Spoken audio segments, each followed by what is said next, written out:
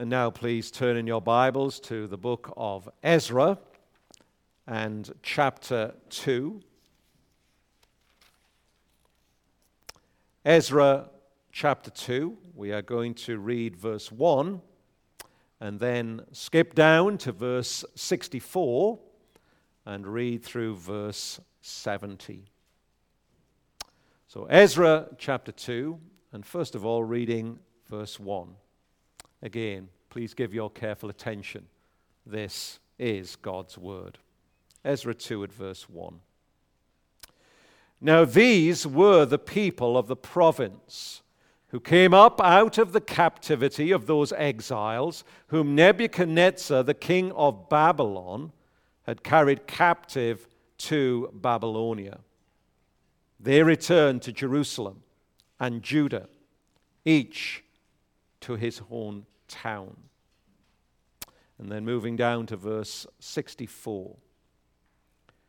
The whole assembly together was 42,360, besides their male and female servants, of whom there were 7,337. And they had 200 male and female singers. Their horses were 736. Their mules were 245, their camels 435, and their donkeys were 6,720.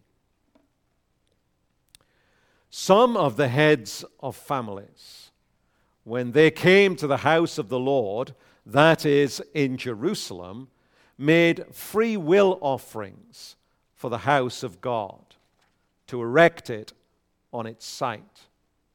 According to their ability, they gave to the treasury of the work 61,000 darics of gold, 5,000 minars of silver, and 100 priests' garments. Now the priests, the Levites, some of the people, the singers, the gatekeepers, and the temple servants lived in their towns, and all the rest of Israel in their towns. Amen. And thus far again, God's holy, inspired, and inerrant word.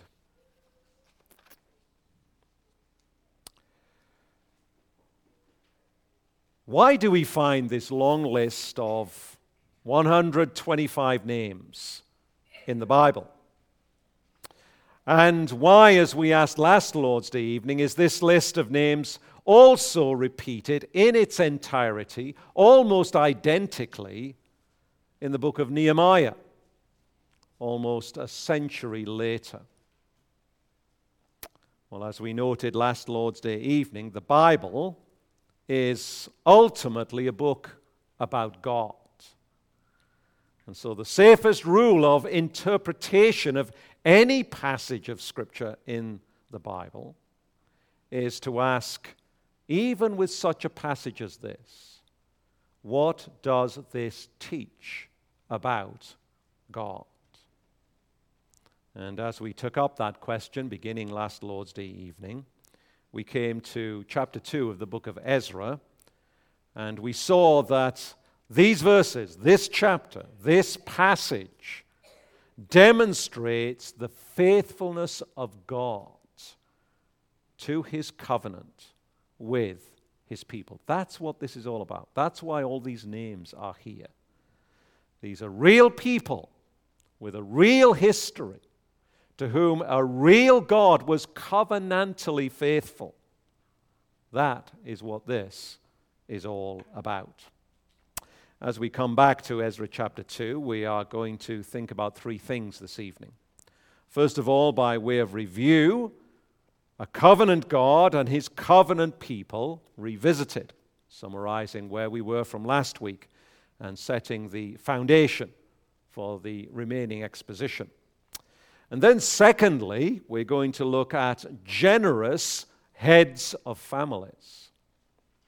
And then thirdly and lastly, another Exodus. So first of all then, a covenant God and his covenant people revisited. It was in 538 BC that Cyrus, the king of Persia, issued his decree that permitted the Jews, the people of God, who were in exile, to return to Jerusalem and permit them to rebuild the temple in fulfillment of earlier prophecy. And now, in the description that we have of this journey, of course, as we saw last Lord's Day evening, it's not a description that answers every question we may have of curiosity with regard to the journey. Ezra does not give us here many of the details that we might like to know.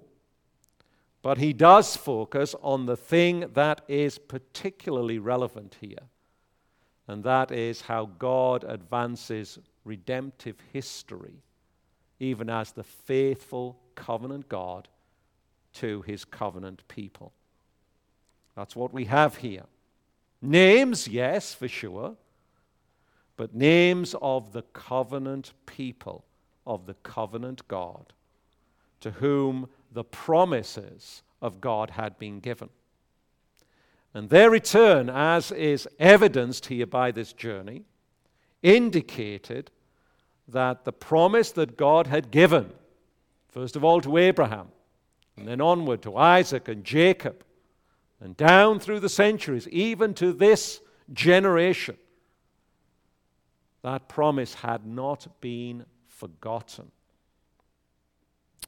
We read, of course, as we saw as we came to verse 64, the number of those who returned, 42,360. That's hardly the number of the stars in the sky, is it? But that's what God had promised to Abraham. I will make your offspring like sand on the seashore, like the stars in the sky. What was to become of that promise when they were so relatively and seemingly pitifully small at this time? Well, they were to remember, and we are to remember, that God is faithful to his promise, even in the days of small things. He was faithful then in days of small things, and he is faithful now in days of small things. And as we read in the book of Zechariah, we are not to despise, therefore, the day of small things. And so as we look through the details of these names, as we saw the structure of their community and society, as we saw the various roles that God had called each to, what did we conclude last Lord's Day evening? Well, we saw that this highlighted in this list, this long list of names, that service in the church of Christ, be it one of the Old Covenant or the New Covenant, need not be glamorous, and often it is not. It need not be glamorous to be noticed and to be commended by the covenant God of his covenant people. And even though it may seem insignificant to the men of this world, even though it may seem not very impressive, yet even the most menial task, whether it be in the service of a physical temple, or whether it be in the service of a spiritual temple made up of living stones, that service to Christ will be commended, even as our Lord Jesus said, if it's but a cup of water given to one of his people. And so we concluded last Lord's Day evening by seeing that our motivation as the people of God in the service of God is ultimately to please God. That's what motivates us, even in the most ordinary of tasks. It's not the recognition of men that we seek. Well, then, in the second place, we move on this evening to generous heads of families, verses 68 through 70. Generous heads of families. The exiles returned with gifts for the rebuilding work, verses 68 through 70. Now, there are several things to note here. First of all, those who had given these gifts gave according to their ability, verse 69. Of course, as you hear that phrase, it may remind you of some very familiar words of the Apostle Paul that we came across in 2 Corinthians when we went through that book, and indeed in 1 Corinthians. So Paul adopts a very similar way of reasoning in giving in the kingdom of God. He writes to the church at Corinth and exhorts them that every Christian should set something aside and present as a gift each Lord's day, as he may prosper, he says, 1 Corinthians 16:2. This is to be something that is part of the worship of every Christian. It should be something that's very practical. It should just not be left to random when I remember or when it occurs to me. Paul says it ought to be something that we plan to do. And then as he commends that principle again in his second letter to the church at Corinth, he specifically repeats this principle we find here in the book of Ezra, according to what a person has, 2 Corinthians 8:12, and not according to what he does not have. Now, we've been through these principles before, so I don't wish to overly labor the point here. But we see it throughout the Scriptures, Old Testament and New Testament. The giving to the work of the kingdom of God, and not that a person says, well, I don't have that to give. You may not. You may not have 500 darics of gold to give. That's not the point. We are to give according to what we do have. And so often can it be that we are more concerned to justify what we don't have than to actually see what God has richly given to us, and that we ought to set aside that generous portion of first fruits to return to the Lord and for his kingdom.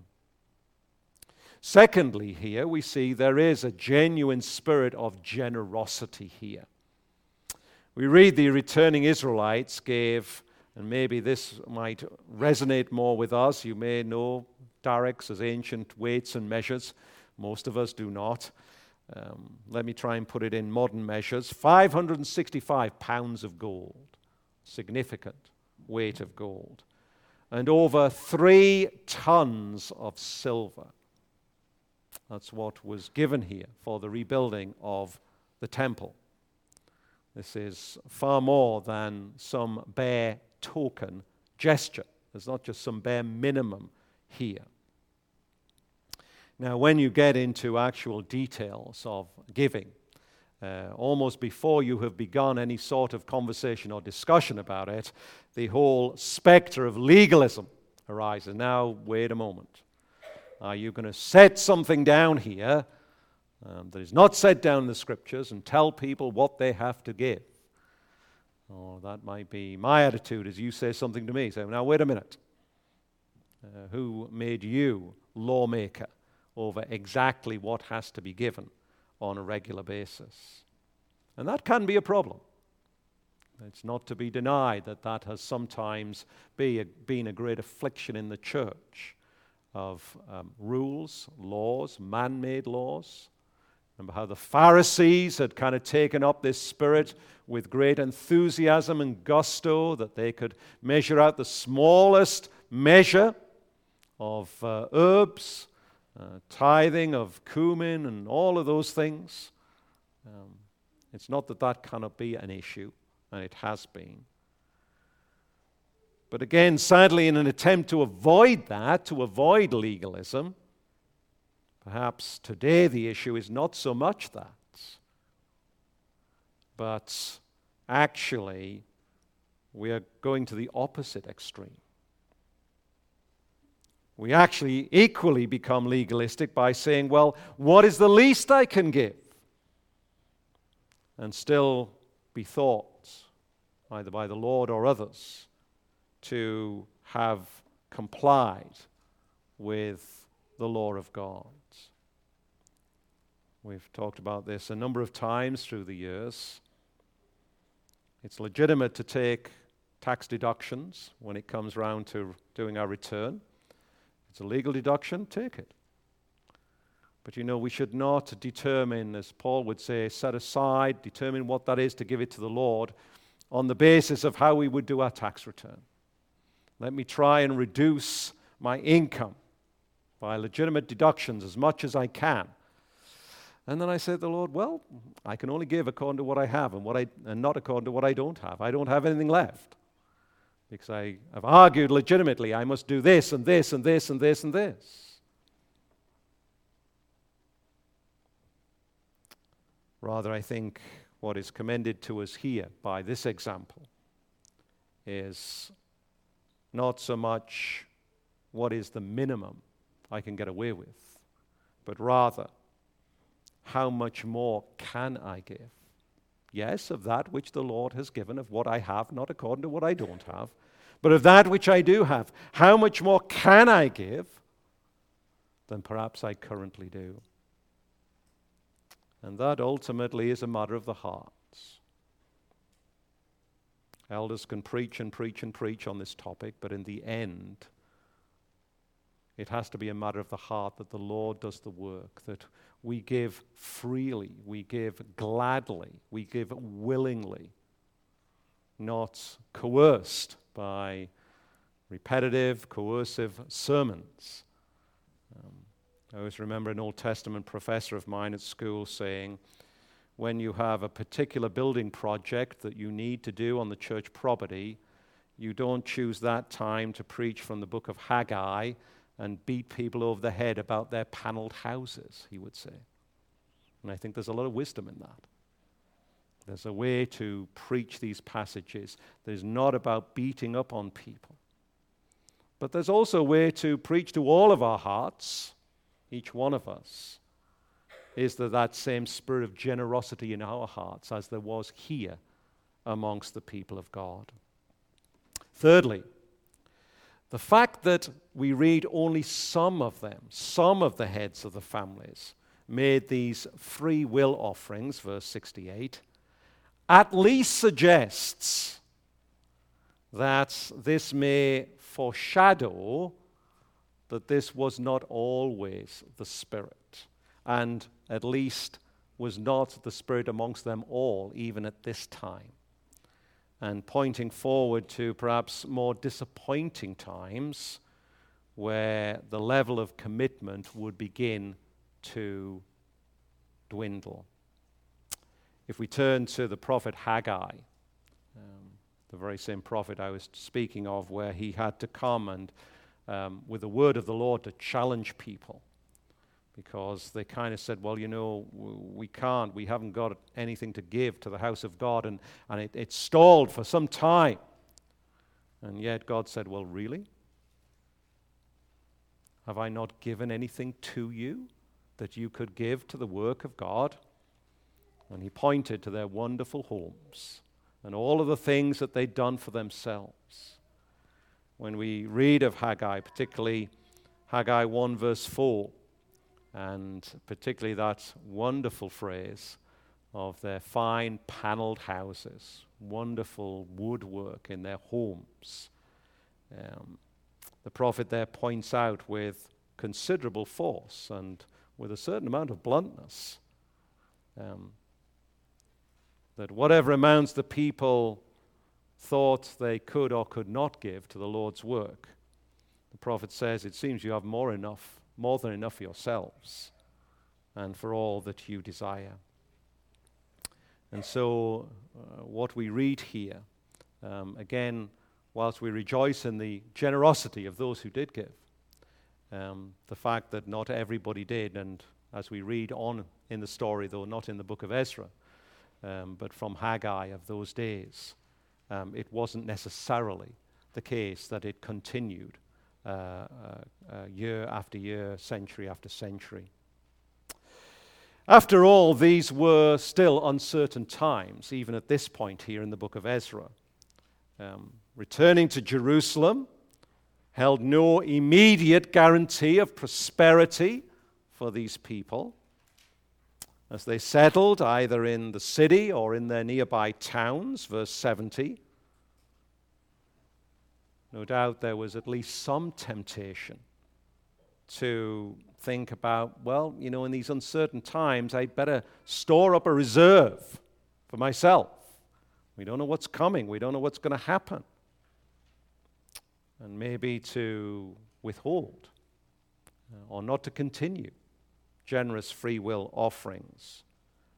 Even arguing that's wise stewardship. Well, however, that balance has to be worked out very practically in the Christian life. What's clear here is the priority was the reconstruction of the temple. That's what God's priority was, and therefore that's God's people's priority, is the rebuilding of the temple. It wasn't first and foremost their own personal stability, personal prosperity. God's worship comes before personal need. That's what the message is here.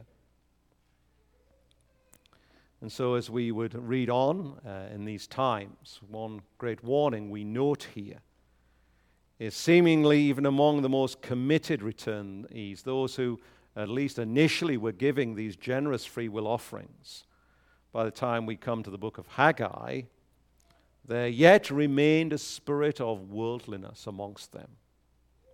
Therefore, there was always this temptation that was, yes, to be fought, the good fight, and to put it in New Testament Pauline language, to put off and the old man and put on the new man as it is in Christ.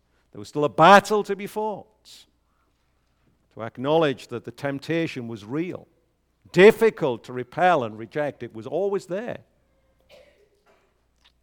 One commentator puts it like this. He says, quote, "Perhaps some felt that going back was enough of a commitment. It was, after all, more commitment than was shown by those who had remained in Babylon." And then he puts the very pointed question to us, that commentator. He says, do we sometimes argue just like that? End quote. And then he fast forwards, seemingly not only a good theologian, but a great pastoral heart, knows people, knows the people of God. He goes on to say, quote, "After all, some of us do at least attend church, sometimes twice a week, which is more than many other professing Christians do. We may then wonder how anything more could be expected of us in our commitment to the work of God." End quote. And then he goes on, without me quoting him more and more at length, to say, how do we combat that spirit, that attitude? Whether we find it in our own hearts, whether we find it more broadly in the church of the Lord Jesus in our day and generation. He says that spirit survives, even thrives, until we are brought again to consider what God has given for us as Christians. What did God not spare for us?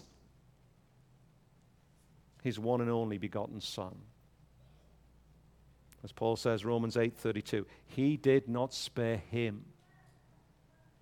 And if he did not spare him, how will he not with him give us all things, Paul says. And yet so often we have our fingers tightly around the things of this world, thinking, I really need to hang on to these. I could not be generous with a free will offering to the work of the Lord, as these people were, just in case.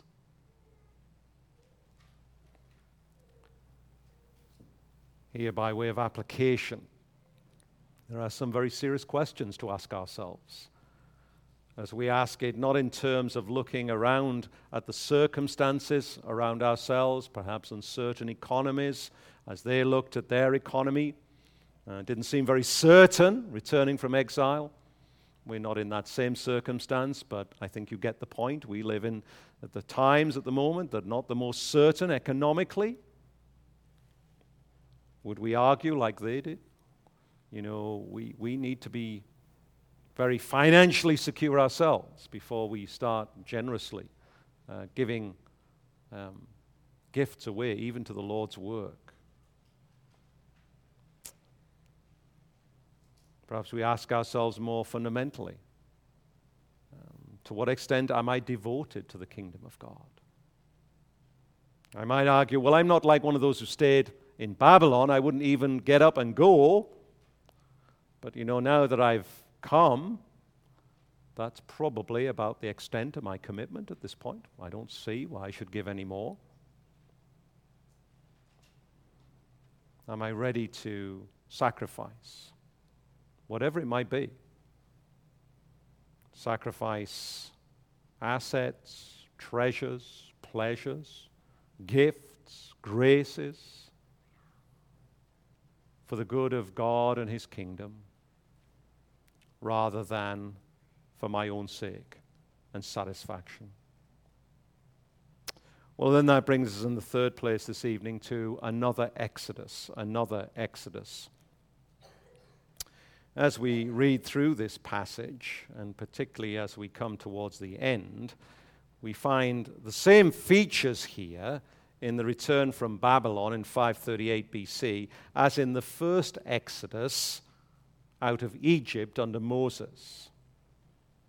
We see here the people of God returning or coming to, in the first time, the land of promise.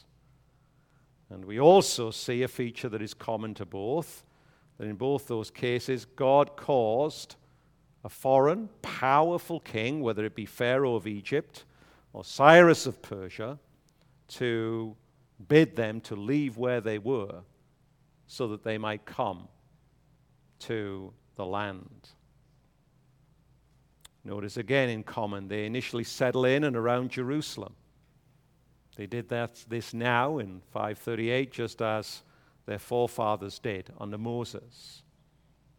Their neighbors provided them with gold and silver vessels to take with them, as they did in the original Exodus, so they do now. And just as in Moses' time, their numbers included animals and male and female singers even, down to that level of detail. Verses 65 through 67. Even as we read in the book of Exodus, chapter 12, verse 38. So there's a great parallel here between the first Exodus out of Egypt and this Exodus out of Babylon back to the land of promise. What was the purpose? Perhaps that's the point we should focus on here in the midst of all the other details of parallel. What was the common purpose, both of the first Exodus and of this return exodus from Babylon? It was so that the worship of the one true God of Israel might be given to him according to his commandment. We'll get to that, Lord willing, next time we're in the book of Ezra as we come to chapter 3 and move on. But that was the issue. Let my people go that they might worship me, God said. Exodus 3, verse 12. And so it is here, that the temple might be rebuilt so that the people of God would worship God according to his commandment under the old covenant. And at this time, if the people were to worship God as he had commanded, then of course the ruined temple would have to be rebuilt. That was central to their future as the covenant people of God. Indeed, their identity as Jews, as the people with whom God had covenanted, meant nothing unless they worshipped that God according to his commandment. Indeed, in the way that Moses had laid down as God had revealed to him. That's how worship was conducted in the first temple before it was destroyed and corrupted. And that's what had to be restored here. And so, what was the purpose of this second Exodus? It wasn't simply that people might have relief and freedom, as often is the great mantra of our day. The great purpose that they left their lives in Babylon and even returned to the many uncertainties, humanly speaking, materially speaking, in Jerusalem and Judah, was they were there to worship God according to his commandment. What did that mean practically for them? It meant they had to put God first in their thoughts, in all of their principles by which they would live, in all of their affections, for what would they really give their hearts to, and therefore in all of their actions. What would they do day by day? What does this teach us? It teaches us for all of God's people, in whatever time we may live according to God's providence, the worship of the one true living God according to his commandment must be placed before any other priority or consideration for the people of God. That's what it means. It is not to say that there are not other responsibilities given to us in other spheres, the sphere of the family, the sphere of the state. But this is the priority for the people of God, over and above all others. God first in thought, principle, affection, and action, such that the true worship of God according to his commandment is placed before any other consideration. Notice here how the men and the women of all ranks of their society and community joined in the cause with initial enthusiasm. They were sure of this. It was their conviction that it was for this purpose that God had brought them into relationship with himself. This is why God had covenanted with them, that he would be their God, they would be his people, and their responsibility under that was to worship him according to his commandments. Of course, the Lord Jesus told a Samaritan woman many, many centuries later, God still seeks worshippers like that. He seeks them now just as much as then. John 4 verse 23, remember, as Jesus was talking to the Samaritan woman at the well at Sychar. Worshippers who are prepared to put the worship of God before everything else. And worshippers who are willing to engage in worship in the way that God has prescribed in his word. That's what God desired then. That's what God desires now. When we see true worship in that way, we see it is truly, as to use a very modern word, countercultural. That's not what our godless, worldly culture believes, thinks, espouses.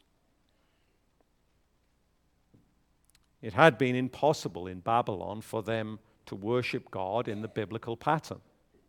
They had no temple. There was no altar on which to offer the sacrifices that were commanded. Indeed, for all but the older members of the community, the exiles had probably never experienced biblical worship. For those born in Babylon, they'd never even seen what it looked like in practice. Again, one of the contemporary commentators applying that says this: this can be just as true today. He goes on to say, quote, "We have settled down, bought homes, opened IRAs, dug in for the long run. We have, in short, become like the world around us. As our parents or grandparents might say, have we become worldly? And then the conclusion of this commentator is this is what has happened to evangelical Christians in America today, end quote. And whether you happen to agree with his conclusion in entirety or you'd want to qualify it in lots of different ways, we can all have an opinion about that. But you get the point, don't you? How you take the circumstance from 6 centuries before Christ, something that's very foreign to us.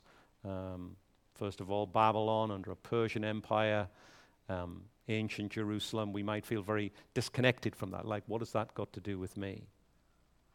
But as you see, as you join the dots of what was true for them spiritually, it can be the same issue for us today, though the details of time and space are different. At least for now, these men and women who returned to Jerusalem were determined to honor God, to make him their great priority, and therefore his worship their great priority. And what would that mean for them? It would mean to reject the world and to be faithful and to see that true biblical worship be restored. Momentous task though that would be. Not only to raise up again an altar, which they begin with, but to rebuild a whole temple. This here is their stated intention. Now again, because we know the whole story, we can begin to say, yes, but they didn't keep their intention very long. It tells us that in the end they would not and could not do it. Of course, we thought about that last Lord's Day evening, didn't we?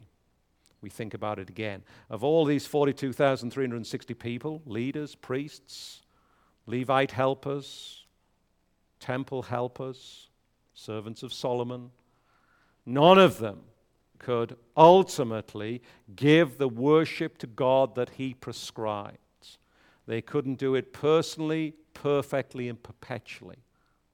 They were not able to do that. Under God's hand, they would indeed reestablish the types and shadows of the old covenant in rebuilding the temple. But in the end, their worship would not be that pure, sinless worship of God's totally faithful people to the Lord. They must patiently wait for one who would fulfill all of that. As they reestablished types and shadows, they waited for the one who would fulfill those types and shadows. The great antitype again, Jesus Christ, the seed of the woman, great David's greatest son, the true Israelites, the one of whom we read around our Lord's table, I delight to do thy will, O God.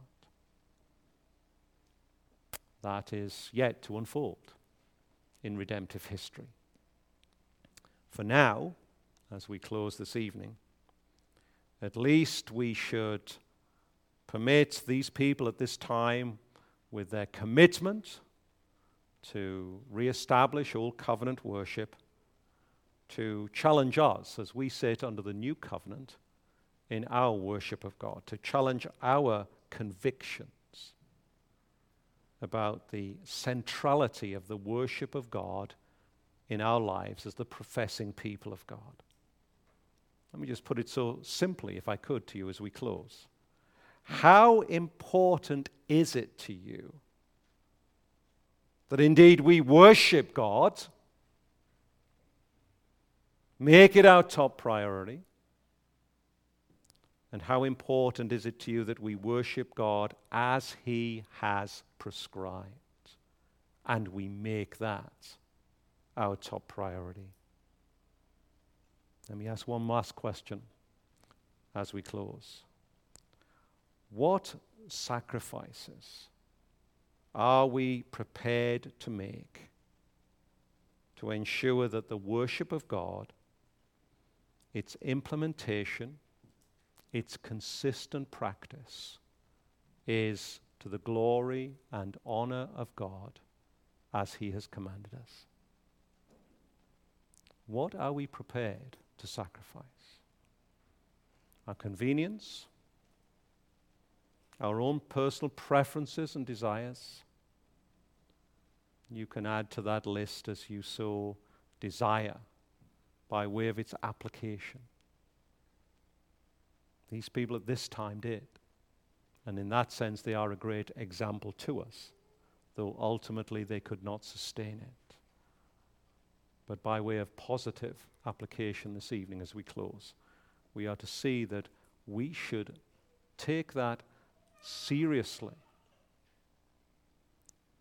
How important is the worship of God to us?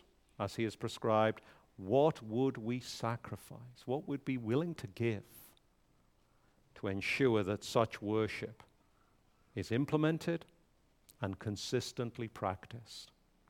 May God so help us. Amen. Let's pray. Our Father in heaven, we are humbled by your word. We are challenged by your word, that you have prescribed what you would have us do to worship you and to do so aright. We pray that you would give us the spirit of the people of God at this time, of those who returned, the desire, the conviction, the drive, that they might once again reinstitute that which you had commanded. Lord, we know as we have familiarity with the story, it wasn't easy. There was opposition from without, opposition from within.